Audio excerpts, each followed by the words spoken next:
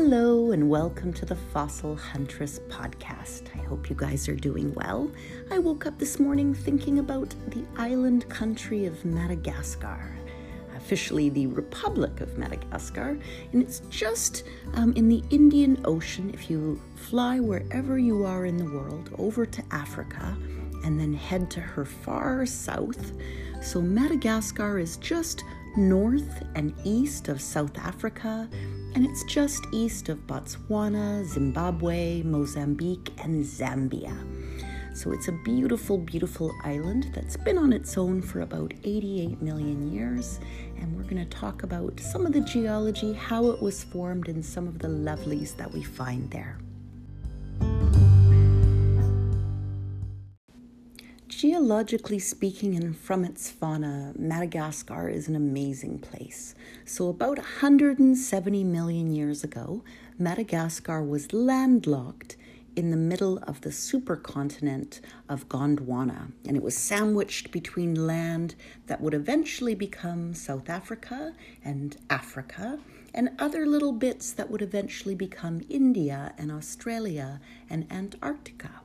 So these bits of continental plate rode the movements of the Earth's crust until Madagascar, along with India, first split from the others, and then off split Africa, and then another chunk fell off and became South America, and then Australia, and finally the last piece to break away was Antarctica, and they started heading north. So India eventually smashed into Asia, forming the Himalayas in the process. But Madagascar broke away from India and was marooned in the Indian Ocean, and she now stands all by herself. So she's been beautiful and solo for about the past 88 million years. Now, there are many, many interesting bits of flora and fauna extant and extinct on the island today. I thought I'd talk to you about some of the younger bits that are very interesting. Species like the elephant birds, who were members of the ratite family, and they made up a large to fairly enormous flightless birds that once lived in the island of Madagascar. And they became extinct about 1,000 to 1,200 years ago, mostly because of human hunting. We love our meat and we do hunt things to extinction. And they had a number of sort of relatives, one of the closest being the ostrich, and that's their closest living relative, and a much smaller nocturnal kiwi found now only in New Zealand. But back in the day, elephant birds were endemic to Madagascar.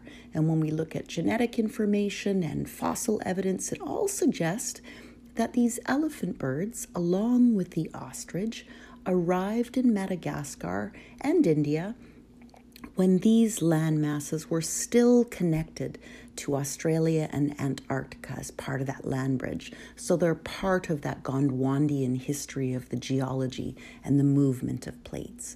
And when India and Madagascar split off, the elephant bird wound up surviving on Madagascar, while the ostrich was carried north with India and eventually introduced to Eurasia when India collided with the continent. Madagascar as an island is a very big and magical place. So if you happen to be trekking there, it's about 592,000 square kilometers, or about 226,000 square miles. So it's the fourth largest island on the planet. And depending on where you are in the world, it's bigger than Spain, bigger than Thailand or Sweden or Germany. And it has that very interesting geologic history.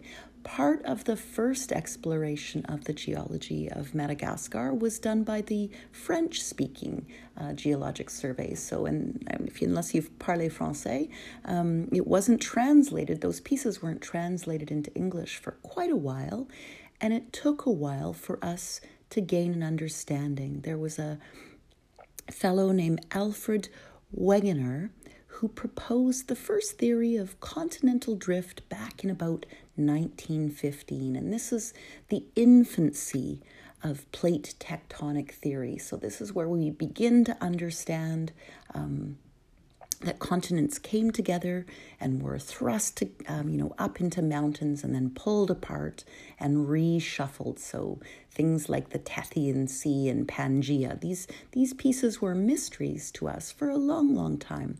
And we begin to understand them about the beginnings of this last century. Madagascar is a biodiversity hotspot. So just like Darwin's finches on the Galapagos, and how they were isolated and evolved into distinct species, so hello adaptive radiation, over 90% of the wildlife from Madagascar is found nowhere else. They've been sitting and evolving in isolation for a long, long time.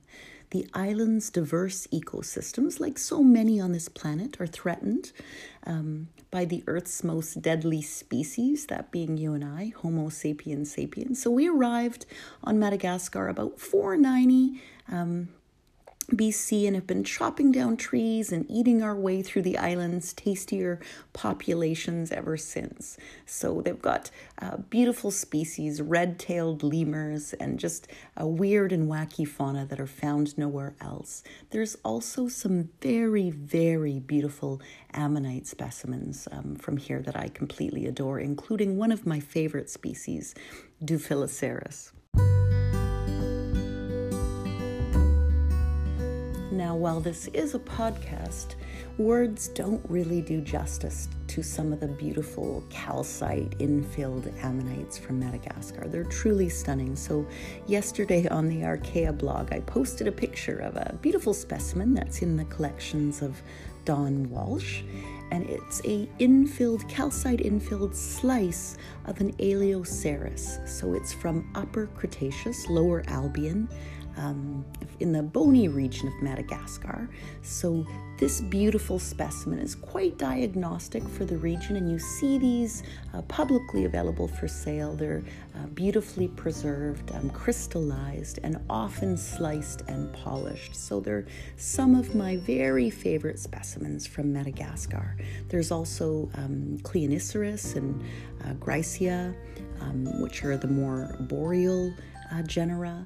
So if you'd like to take and these guys are about the size, they can be the size of your hand or the size of a dinner plate. So they're quite big, meaty babies. I'll post a link in the descriptor on the blog, so you can go take a link over and take a look at these beauties. But Madagascar is a magical place, and as I think it's Disney, or I'm not sure who's the one who did up the movie on it, but the flora and fauna living there today are quite remarkable. So I'll share more of the fossil species, and thanks for listening.